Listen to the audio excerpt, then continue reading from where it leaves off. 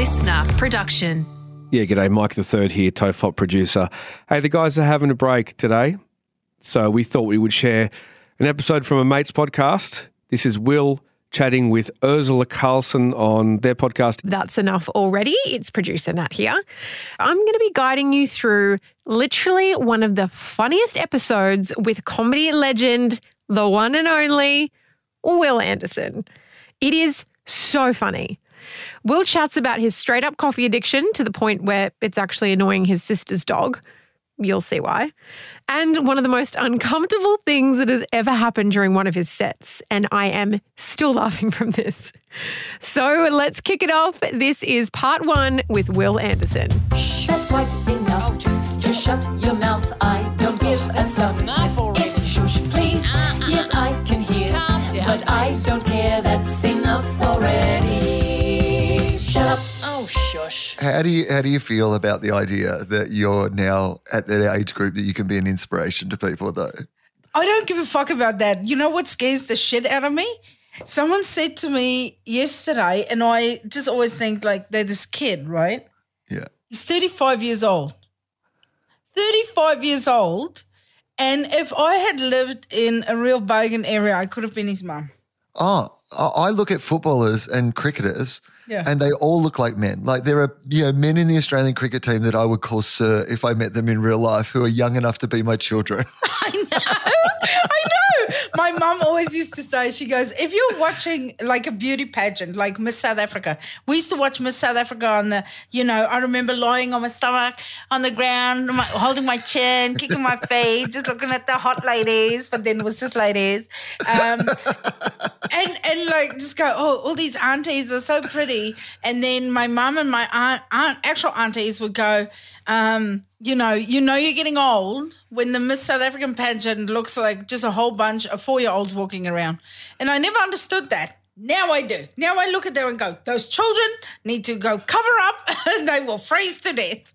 Oh, it's amazing that we thought we were adults when we were 18 and 19 and 20 because when I say 18, 19 and 20-year-olds, I'm like, you haven't even grown into your teeth yet. Exactly. Your frontal lobe is still settling. You don't know shit. How have they let you out into the world at this stage of your life? This is a terrible disaster. Okay, my manager is 2 years younger than me, or a year younger. Anyway, too old to be learning to drive. And I said to her, you have to have that dumb as absolute fuck within you to be able to drive. You cannot start in your 40 plus. It's too late. It's too late. Oh, no. Yeah, that's right. It's a terrible idea. You know all the consequences at that point. You can't be learning how to drive. Right. That's right. You got to do it in your early 20s. One of my favorites is I'll sometimes have some young fella, like early 20s, late teens, roll up to me and I'm like, oh, here we go. What's this about? Because clearly this person is not in my demographic. He hasn't seen anything that I do. So it's not going to be directly from him to me, this message. And it is always, 95% of the time, my mum loves you. Yes. And on that timeline now, if that kid is in their late teens or early 20s, I'm like, your mum doesn't just love me. Your mum at some stage had a crush on me. I dated your mum in high school. I could be your dad.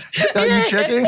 Yeah, that's how fucking old we're getting. I'm sure you have a hidden, what is your hidden talent? My thing is I make a perfect cup of coffee every time. I make the best coffee. Whatever you're into, I can make it.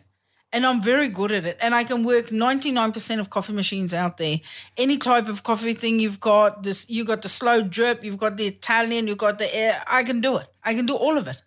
I mean, that's pretty amazing. So on that, so I'm currently house sitting for my we're talking during the Melbourne International Comedy Festival. Yeah. I normally stay in the city during the comedy festival. This year, I'm staying in the suburbs, 40 minutes drive from the centre of the Sydney. I am house sitting and dog sitting for my sister and her family who are away on a school holiday. They've got the most beautiful coffee machine and they get fresh beans delivered every couple of weeks.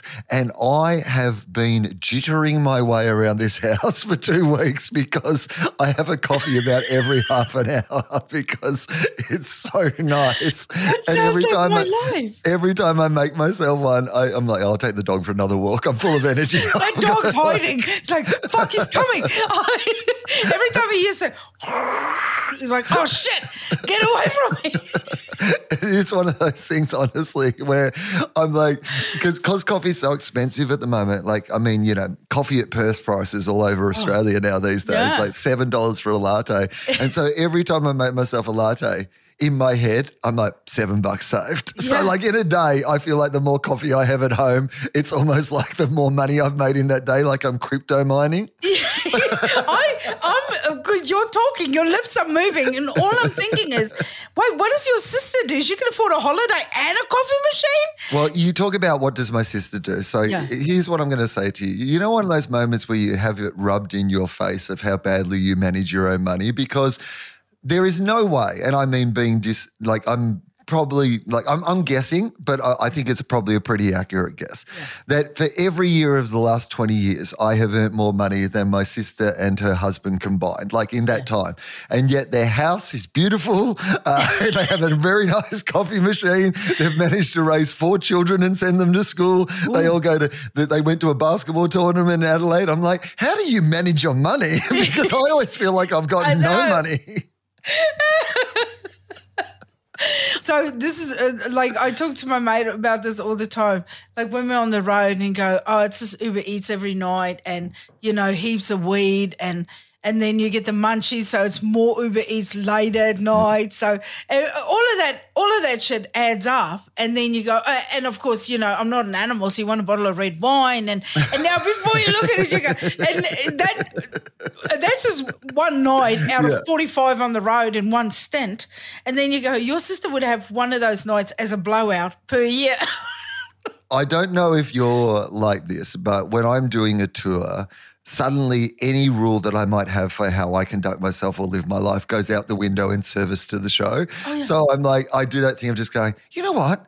I think the show's telling me that I need to have like a really expensive hot chocolate now because I need 1,200 calories to live it in a warm beverage just before the show. And I think the show is telling me that I should have toast for breakfast today. Like it all becomes that the show is sending these secret messages to me like pregnancy cravings and like all my usual rules for living my life can go out the window. Yeah, no, and I want to do things that I wouldn't normally, like this now while I'm here for Melbourne Comedy Festival.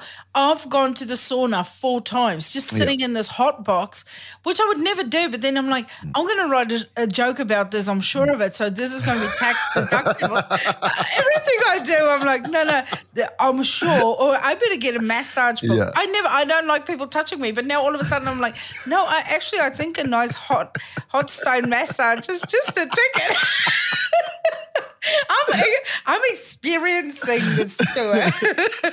I mean, I do wonder about those people who say do a Vegas run. So like the issue with like, you know, you tour all over the world and you do a whole bunch of festivals over the world. So occasionally you get to be in somewhere for a month like you are in Melbourne and you're doing a show every night. So you get a small insight into what it would be like to be one of those Vegas acts who say you do 300 shows a year, but they're all at the same theater, you live in the same town, you go home, you live your life, and like your life is just, you just go and do your show at night and then otherwise you live your life. Now, which of those would you prefer? So would you prefer the one where you tour all over the world, you do your festivals, you do your one-nighters, or would you love that idea of just going, so Celine was sort of in my growing up, that was her, she did that massive Vegas run and she's nuts. Like you look at her now and I go, it's that Vegas run that fucked her up. Now I see Adele's doing Vegas and you can see she ticks them off. She goes, another one done on her socials. She has to post every night. Another one done. It's like when prisoners carve the number on the back of the door, you can see that bitch's soul left her body. There's nothing behind the eyes.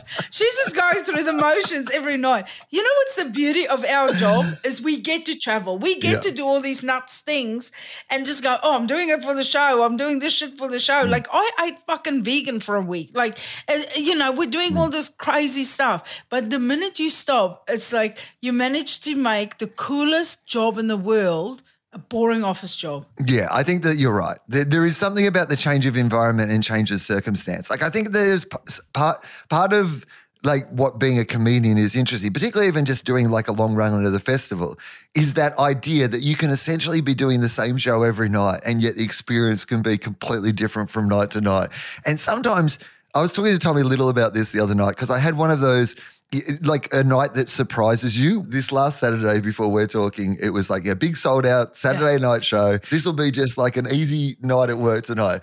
And they had been passionate enough about the show to book the tickets. And they'd certainly been passionate enough about the show to get to the venue, drive, park, maybe even book some dinner reservations that night. They weren't quite passionate enough to clap all the way to the microphone. Oh, no. Yeah, about one of those ones where you just know, where you're just like, all right, okay, this is going to be work tonight. I literally couldn't all the way, where you have to kind of wave your hand a little to get them to clap, just so you can make it all the way to the microphone. Ear a little bit. Can't quite hear you because you fucking stopped. That's why.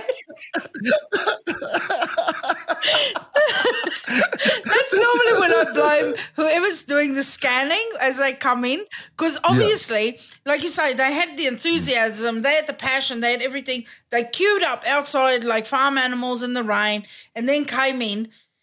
Something happened from cracking through the doors to getting on their seats. Something pissed them off. It's the ticket scanning people. And they're already, sort of going, fucking let's just get this shit started.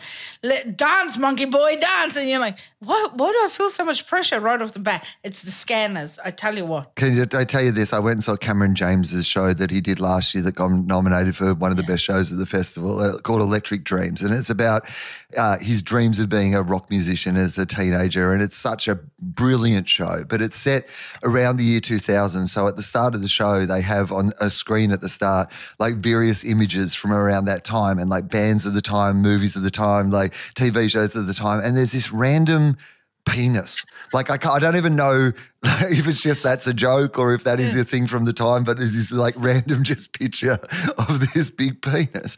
So anyway. That was my photo I sent in. So he's doing a one. You send a lot of dick pics to people, which is interesting. It's not your dick. That throws people off. Well, that's the clever thing about it. If they ever come to compare dicks and go, see, it's not mine. It's not mine. Happy to show you.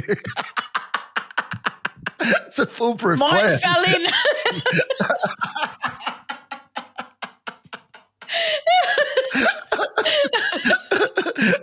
They just go out to your garage, they find it hidden in your golf bag. You've just like shoved it in there. Just a ball sticking out the top. With my Bart and Homer Simpson covers up.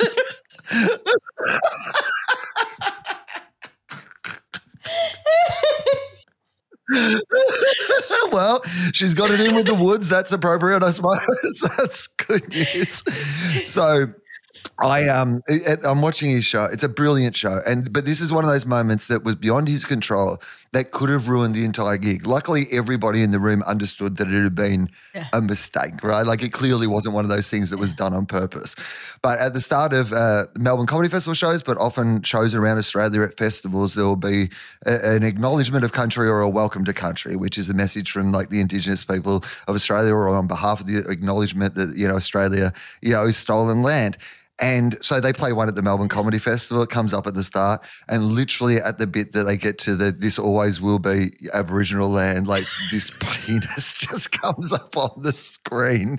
And I'm sorry to laugh at this because I'm only laughing because it was so inappropriate. Like if it had been done on purpose, like the gig would have ended there. Like literally if anyone had thought like he'd timed this, like it would just like people just would have started burning shit. Like literally burning down the venue at the start of the gig. I was like, oh, you poor thing. But anyway, I think luckily he did not know that had happened until after the gig. Because I think if he knew that had happened at the start, you're like, oh my God, how do you keep that out of your mind for the rest of the night? You can't. It's impossible. What is the craziest shit that has ever happened in your room, like while you're doing a show? Because how many solo shows have you got? You've got like fucking 20 or 30.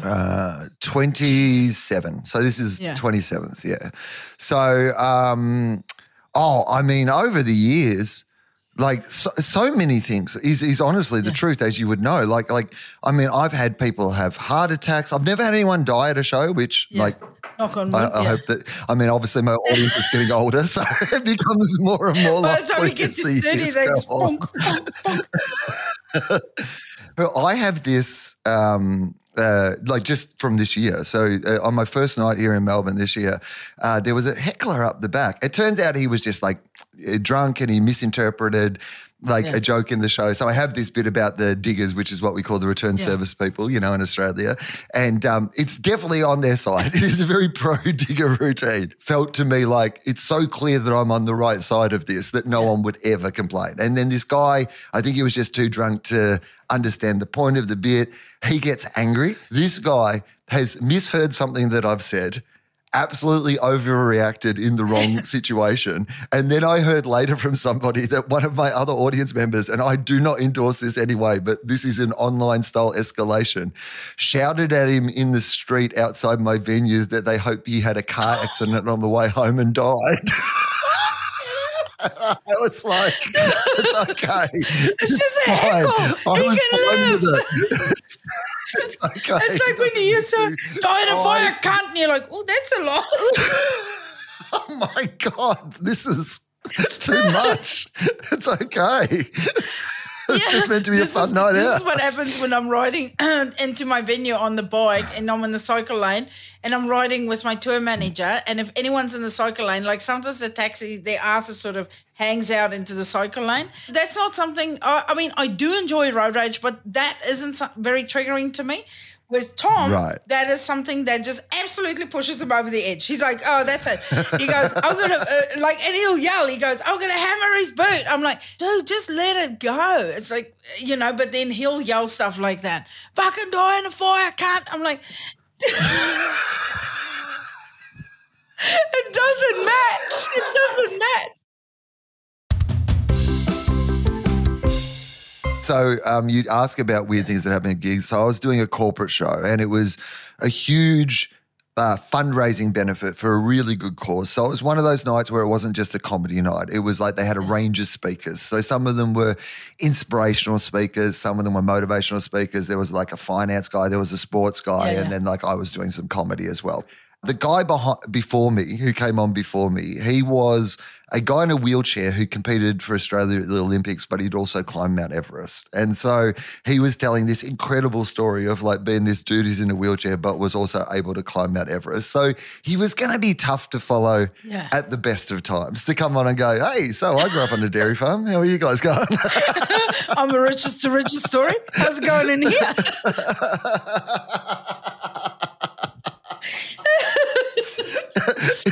So here's what happens. This guy makes this incredible speech. Like, honestly, it's brilliant. Like, it's obviously his thing that he takes to all these corporates. So it's, you know, the whole thing's been done a million times. It has this perfect crescendo. Like, the entire audience give him a standing ovation, which I honestly thought was bad taste to a guy in a wheelchair. I felt like give him the respect to stay in your seats, you know? Like... Don't rub it in.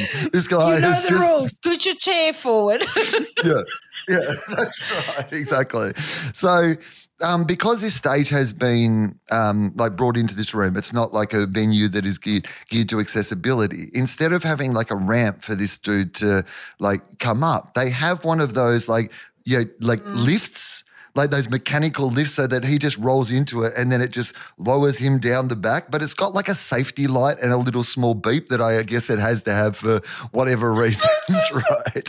And so the MC of the night like thinks that this guy's gone so well that he might as well keep the night rolling and get me out there to do my stand-up comedy. Now, like at the best of times, I would have liked a couple of minutes of resetting the room for me to come out and do my thing after that. But in this particular instance, it would have been even more helpful to me, because I had to do the first 5 minutes of my set while this hero who just had everyone enthralled with his hero story of getting up Mount Everest is being lowered slowly down behind me with this like beep and this flashing light while I'm trying to be like, so politics, what's going on with John Howard and stuff? You know when you're wanking into a sock.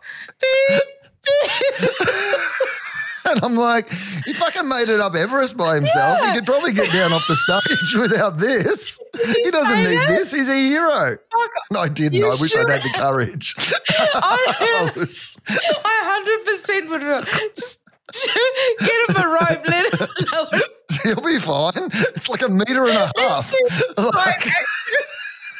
That's disrespectful to this guy. This is just a stage. Yeah, patronising him. Like, leave him be. Yeah. He can sort it out. I honestly thought that story was going to go because it was just a drop-in stage and there was no safety or anything. He rolled off stage and he fell off. That's where I thought that was going to go. So that would have been a blessing compared to what actually happened.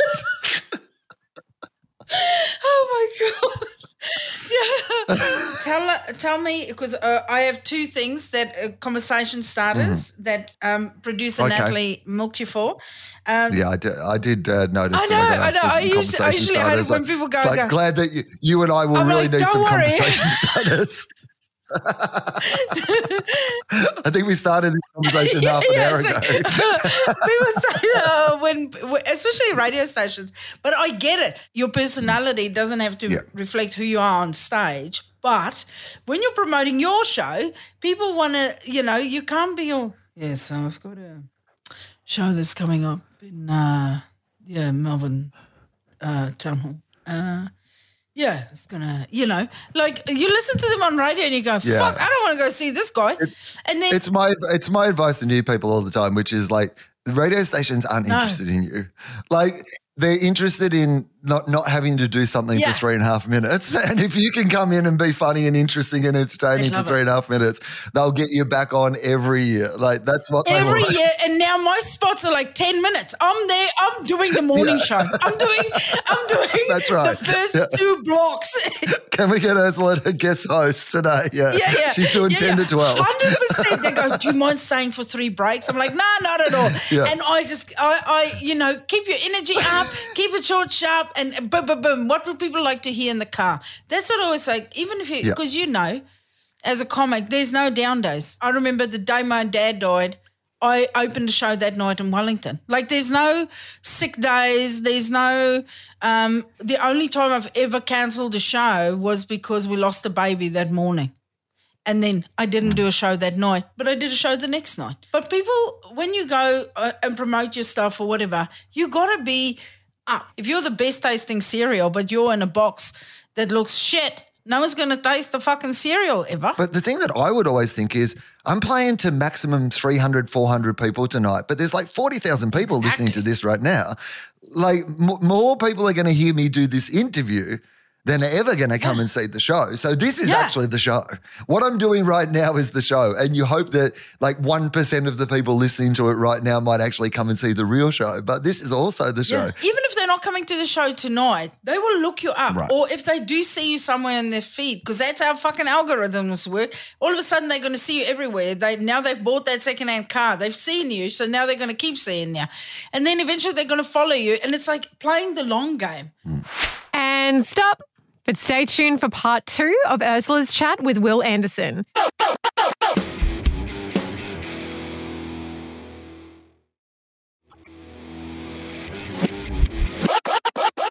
There's a heck of a lot more laughs to be had when Urz shares her recent encounter with the police and why Will just can't use car horns correctly, and it absolutely shits him. I don't care, that's enough already. Shut up. Oh, shush. This is my theory on any television show or anything. I never prep. I don't want to know anything that goes on in any of the shows. I don't, even if I get to do a new show, like say I get to do a show in another, say for instance QI, and I go, I've never seen QI, and they go, we'll send you a link, and I go, thanks, but I won't watch it because I think the comedy brain wants to act under pressure.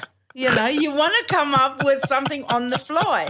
I think, what is the difference? Me knowing what's going to happen and reacting slower on the night. You treat every opportunity like you're on the TV show, Thank God You're Here. You're just like, I don't know what this is. I'm here. I'll adapt as we go on and see what happens. The first time I ever did stand-up or ever went to a stand-up comedy show was the first time I ever did stand-up. I'd never watched stand-up. I'd never been to a show. I had no idea. So when friends said, you're funny, you should go do stand-up, they booked it in, and I just, they said, it's 5 minutes, I have to write 5 minutes. So I wrote some jokes that I thought was funny, just story things, and then I read it out, and it was 4 minutes, and I thought, that's long enough. I'd give them a minute to laugh. Yep. So arrogant. I assume at least 20% of this will be laughter. So yeah, of course. Not knowing that under intense pressure and adrenaline, I'm going to read that 4 minutes and 30 seconds. Anyway. And over the top of any laughs that are happening. So you don't actually have to count it as extra time. It's concurrent time. Yeah. Well, I didn't know any of that, did I? So the first year was tough, but I learned so much in that, you know. And it was just, it was just crazy. So I think that sort of has worked for me, not the unknown, because I think my brain wants to fill that space and wants to fill that space with funny shit. Like Easter Monday, I got pulled over by the cops. I had just left Narrawarren and I was going 101 kilometres an hour. But I had bought the kids these dinosaur masks that you put over your face and then it's just got elastic, and as you talk, it looks like the dinosaur mask is talking. Sure. You know, it's just plastic and elastic. It's probably the thing that's going to sink the earth. But if that's the thing. Like, I mean, I'm of okay all the with things that are happening, if that's the thing, if that is the one that tips us right over the edge, then not on you, to be honest. But anyway, so my 6-year-old played with it for a bit and then put it in the back, you know, on the back bit there by the back window in the car, right? But in the back of the car was the 6-year-old, his sister, and then my mother-in-law in the middle of the two baby seats or booster seats, and then in the front, myself and my bestie. So we're driving.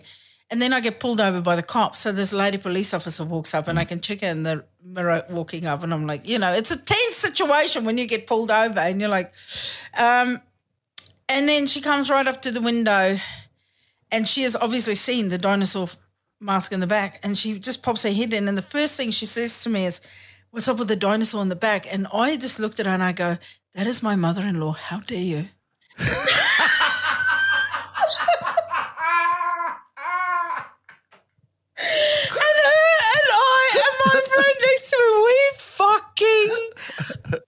Like, we laughed so hard. The setup was so perfect because it was tense. So that kind of sums up where if you're in a pressure situation, you're going to come up with funny shit. Right. But also, if you look like George Carlin, Robin Williams, Jim Gaffigan, even Joan Rivers, if you look at their material, if you just had to read that in an essay, you go, okay, this is a fucking maniac that wrote some shit down. But it's in the delivery, right? Like, it all comes down to the delivery and the chemistry between you and the audience. Yeah, you're right. It's meant to be about that idea that, you know, hopefully you connect with why I'm angry about this or why it's my perspective. But do you ever have something that, despite how many times you've done it now, where you're like, this is definitely like hilarious and I find this hilarious, that doesn't translate? Do you ever have that moment still where it surprises you? Yes, 100%. I just did a thing about drag queens grooming children. And I'm like, drag queens don't groom, they stylize. Grooming is a straight people sport. Like, gays don't groom. Hey, but do you ever get one of those things, those jokes where you go, I know this is funny, I don't know how to tell you yet. Yes. And it's just sort of in the delivery or even if you just scooch the start to the middle in the middle, you know, sometimes it's just simple like that, or you need to change a number. Like, I didn't realize when I started doing comedy how some numbers are just funnier than others. Like 7 is funnier than 4. You don't know why, but people will laugh when you go, you've got 7 children in the back. Well, if you go 4 children in the back, they go, yes. And yeah, it's not quite comical enough, is it?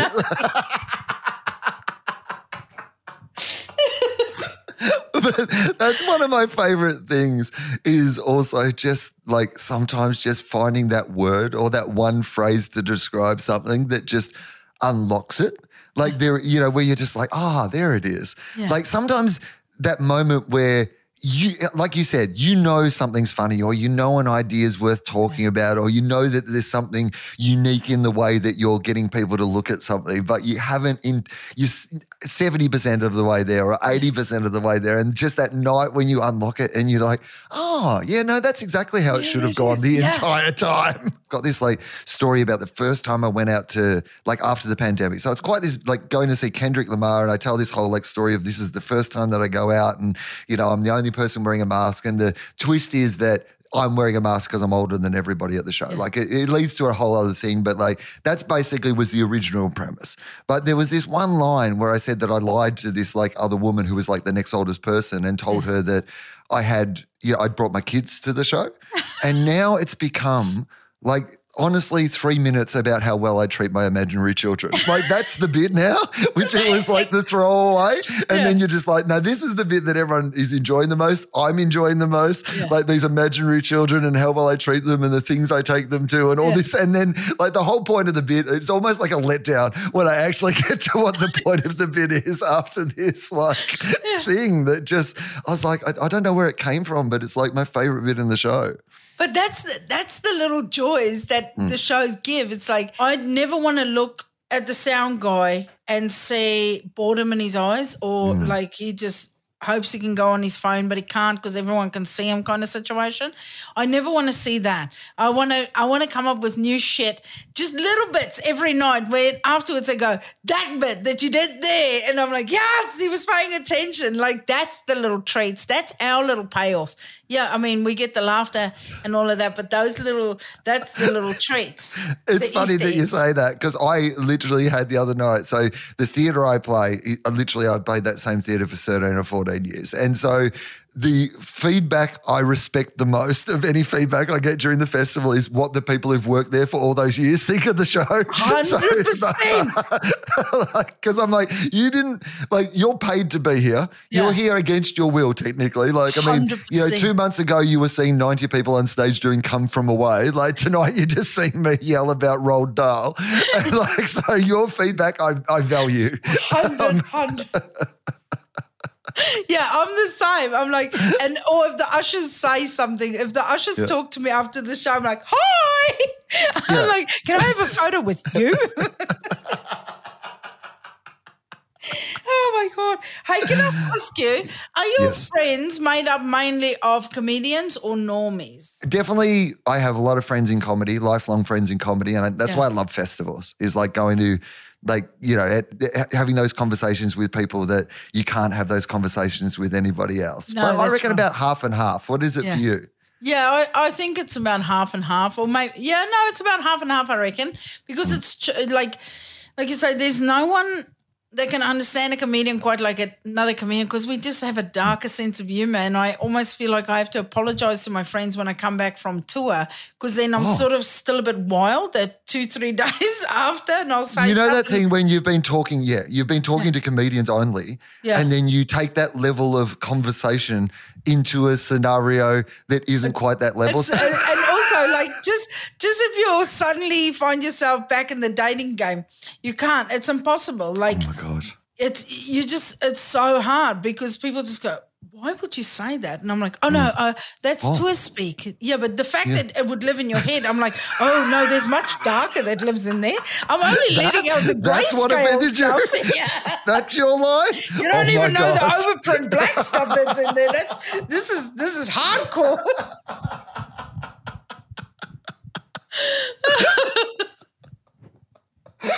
Oh my God. Oh man. Hey, have I ever told you that Russell, that's on Gruen with you? So for those playing Russell Howcroft. Yeah, that's playing the home game, Will, of course, is hosts the Gruen transfer. And so Russell used to be my boss, like long before comedy, long before I started doing comedy. In advertising. Yeah. He was the CEO of Y&R. And he would fly over occasionally to New Zealand when we'd all have to tidy up our desks and make sure the timesheets are done because Russell's coming, and then we'd all go sit in the lunchroom bar area, everyone with a Heineken, drink slowly, you're not fucking getting pissed while Russell's here. And we'll all just be sipping our Heinekens, and he'd come in and do like a little motivational speech, basically the equivalent of him climbing Everest. And then we're all like, as soon as he leaves, like, oh, thank fuck he's gone. And then we get on the piss. But yeah, he would come once a month, I reckon. That's so funny. I mean, the advertising industry does seem like one of those ones, though, from the conversations I hear backstage where, like, for people that are outside the industry, they probably don't know this, but if like an advertising agency has a big client, like so there might be one or two big clients that really are employing half of the people 100%. Who work there in some form. So if you lose that client, they just seem to be like one day an agency will be 30 people, the next day it's 120 people, and then 3 months later it's like 8 people. And you're like, what happened? What just went on? This is what I don't like. When we lose a client, so I worked for Ogilvy in New Zealand too. We lose a client, a big client, right? Say Rebel Sport or the Briscoe Group. They go over and sign up with Y&R. So now Y&R won the pitch, but they don't have the staff because they were still on 8 people. Now they come and get all of us that used to work on the account. We're now still working on the account. So at Rebel Sports, like, well, we changed agencies. It's all going to be fresh and new. And I'm like, no, bitch, it's still Just me. exactly all of us. You basically have a different HR department. The only people that have changed is reception and HR. You are now at Y&HR. This is our new company. So I always loved it. And then the first time the client comes for a visit and they sort of look out at all of us and we're all like, yes, Stacey, it's still us, bitch. And then you can see this shock. So the last job that I had, so I was working at the Herald and Weekly Times here in Melbourne, and basically what I was doing, because I had a journalism degree and I'd quit journalism. I'd been working in the Canberra Press Gallery to come to Melbourne and do stand-up comedy. Yeah. But of course, as you know, like doesn't pay that well in the first couple of years. So I'd burnt through all the money that I had saved and I needed to get another job again. So I got this job writing, selling advertising and writing advertorial copy for the Herald and Weekly Times. So the Weekly Times is their like farm magazine, their country magazine, their sort of rural newspaper, I guess that they would. Yeah. So occasionally like some big tractor company or like, landscaping company or whatever would buy a double page and they'd need to have a bit of advertorial copy that ran next to, that felt like journalism, but definitely was advertising. And so that was basically my role. I was no good at selling stuff. I would have been terrible, pursuing that as a long-term career. But I had one of those bosses that I don't know what was going through his mind because I was contributing nothing. It was clear. It was demonstrable how little I was doing in the office. I would often pretend I was going out to find a client or do an interview and just go to the movies. I wouldn't even leave the city. I wouldn't even get in my car. I wouldn't get my car out of the car park. I would just wander down the street and I would go and see a movie and then I would go back to the office. And I still smelling of popcorn. Still to this day cannot believe that I quit that job. Yeah. I was just like, what do I need to do to get fired from this job? One day I just had to go in and say, I'm leaving. I quit. You are going to notice productivity goes up just from having me not here. Yeah. You won't need to replace me. I'm doing nothing. You're coping fine without me. Yeah. Oh my God. Yeah, I think we all have jobs like that. But that really set me up. And then comedy just kind of, over. Everyone has sort of those baked bean months, where you go, we're going to have a lot of toast and baked beans this month. But you never know. Might go back to baked bean months at some stage. We are all one bad tweet away. Exactly. From fucking going back to the baked bean days. And as Jimmy Carr often says, the thing you're going to get cancelled for, you probably already said. So 100%. You tweeted that in 2008. Yeah, it's not in your future. It's in your past. Someone hasn't found it yet. That's all it is. Yeah. But there has been stuff. That I've gotten in trouble But for. of course, but also because the times have changed. There are things that I said in the past that I would not say today. Mate, I'm a stand-up comedian. I'm not like a futurist. There might be something in my show right now that is really offensive in 10 years from now. Yeah. Like I think that sometimes with eating meat, it seems to be the one that, so I don't eat meat, but eating meat feels like one of those things that say 50 years from now or 70 years or 100 years from now, people might look back on and go, you ate meat or you were proud of eating meat. Yeah. But you don't know what it is. It might not be eating meat. It might be like if you don't know at the time, it's very hard to then get in a time machine and go, you should have known 10 years ago what the correct term was to use in this situation. Hey, Will, let me ask you something. Yes. What is the thing about other people that shit you to absolute death? Interesting. Okay, so I think for me, it's got to be people who think that everything was better in the olden days. Like it's my one hate in life. Anyone whose entire shtick is being a reactionary. Like I feel like the easiest job in media is being and there is part of me sometimes that is so tempted to just make that turn, to do the Joe Rogan switch, the Russell Brand rebranding, the Steve Price of Australia, where you just be the grumpy curmudgeon who sits on the end of a panel because it's the easiest job in the entire world. Yeah. You don't have to prepare. All you have to do is listen to what everybody else says and then just grumble that that's not good or things were better in the older days. And so that's my pet hate, I think. Yeah, I have to, as an immigrant, I have very close friends who will only shop at South African shops and buy South African spices, South African tomatoes or South African mayonnaise. I'm like, why the fuck did you move? Just go back there. Now you're paying 4 times for fucking egg and olive oil in a jar, just go back. Stop with this shit. I buy the occasional, if I see, these spices are good from South Africa. Yeah. But, most of those are stocked in my local shop. But South African mayonnaise is the best because, they're experts in being able to separate the whites. So good. So good. See, that's the dinosaur in the back. It just got you. Why would you write a show? Just fucking get on stage, honestly.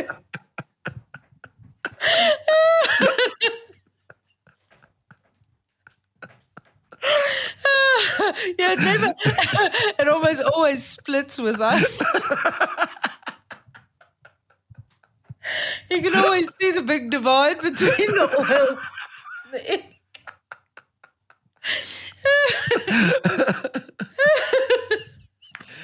Oh, man.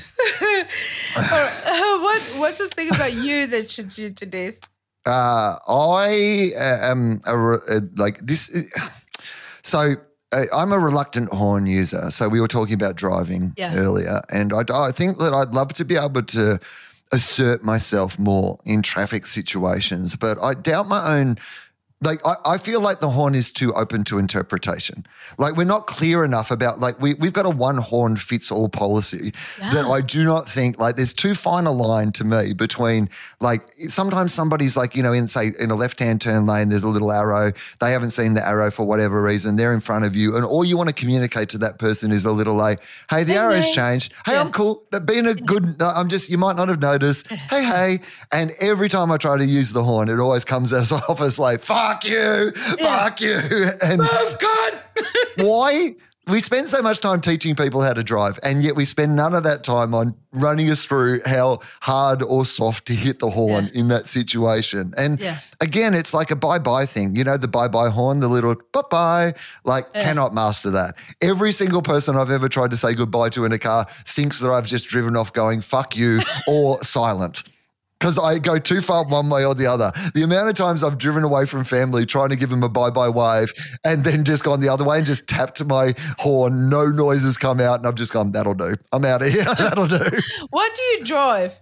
How's this? So I used to have a vintage car. I had a 1967 Ford Mustang. It was a beautiful car. It got stolen, and I rang the police. True story. I rang the police and I said, "Hey, my car got stolen. What should I do?" And this is literally what the Australian policeman said to me. He said, "Mate, you're going to have to buy a new car. And I was like, is there not something between those two steps that the police get involved in? I was always under the impression that you might look for it or something. Do you want a description, some clues, anything, where it was? But so I didn't have a car for about 10 years. I drive an Audi, like an Audi sort of, like it's one of those, not a four-wheel drive, but a thing that looks like an SUV, I guess they call it, right? Yeah. But apparently I was in the city the other day, and so I'm in the left-hand lane, but there's a right-hand lane as well of traffic both going in the same direction. So we're stopped at the lights. So if you can imagine, I'm the first car where the lights are. There is like a car next to me on the right-hand side that's also going to go through that lights. One back behind them is a taxi cab. So this taxi cab, in my rearview mirror, I can see this taxi cab trying to get my attention, and I'm thinking, oh, maybe my tire's flat or something, So I wind down my window, and he has wound down the passenger side window so that he can shout at me through the window to my car. And he shouts this at me. He goes, people who drive your car are the worst drivers on the road. Like this. So just a random piece of feedback from this. I hadn't done anything to cut him off. It was slightly undermined by the fact that I was eating a chocolate paddle pop at the same time. When it did undermine my I wanted to but I had my paddle pop, so I couldn't really get angry. So you can't get too aggressive when you have a paddle pop. But it undermines any authority you might have in that situation, is the fact that you have to put down your paddle pop to make a point. But I hadn't cut him off. I hadn't done anything. The fact that he literally had just identified my car. Apparently other people who drive the same car are not good drivers. Yeah. But the greatest irony of this story is that he had distracted me so much. The lights changed and I missed the lights, and then he just looks at me like, I told you. And I was like, not I told you. That's entrapment. This is on you. You made me do this. I was ready to go. And now I've got someone beeping fuck you behind me. Maybe it's polite, but I can't tell. That can't set you up. Maybe I am, of course I am a dickhead. Like, I'm a professional dickhead. Like, so you might be right. But the idea that you could have 100% strike rate with any demographic of people, I think if only dickheads bought Audis or all dickheads bought Audis, then you, as someone who's worked in advertising, they would be super aware of that. You'd be in a meeting, they'd be like, we've done some research, we've identified we've got 100% strike rate with dickheads. All our advertising is now going to go entirely to dickheads. Why are we wasting time advertising to people who aren't dickheads when it's only dickheads who buy our car? Yeah, let's just start a magazine. Dickheads are us, and just advertise to them. Full of other dickhead stuff, and put a few Audi ads in. Perfect. Job done. Singlets in there. Crocs. What else do dickheads like? Yeah, we can fill this full of it. Margarine.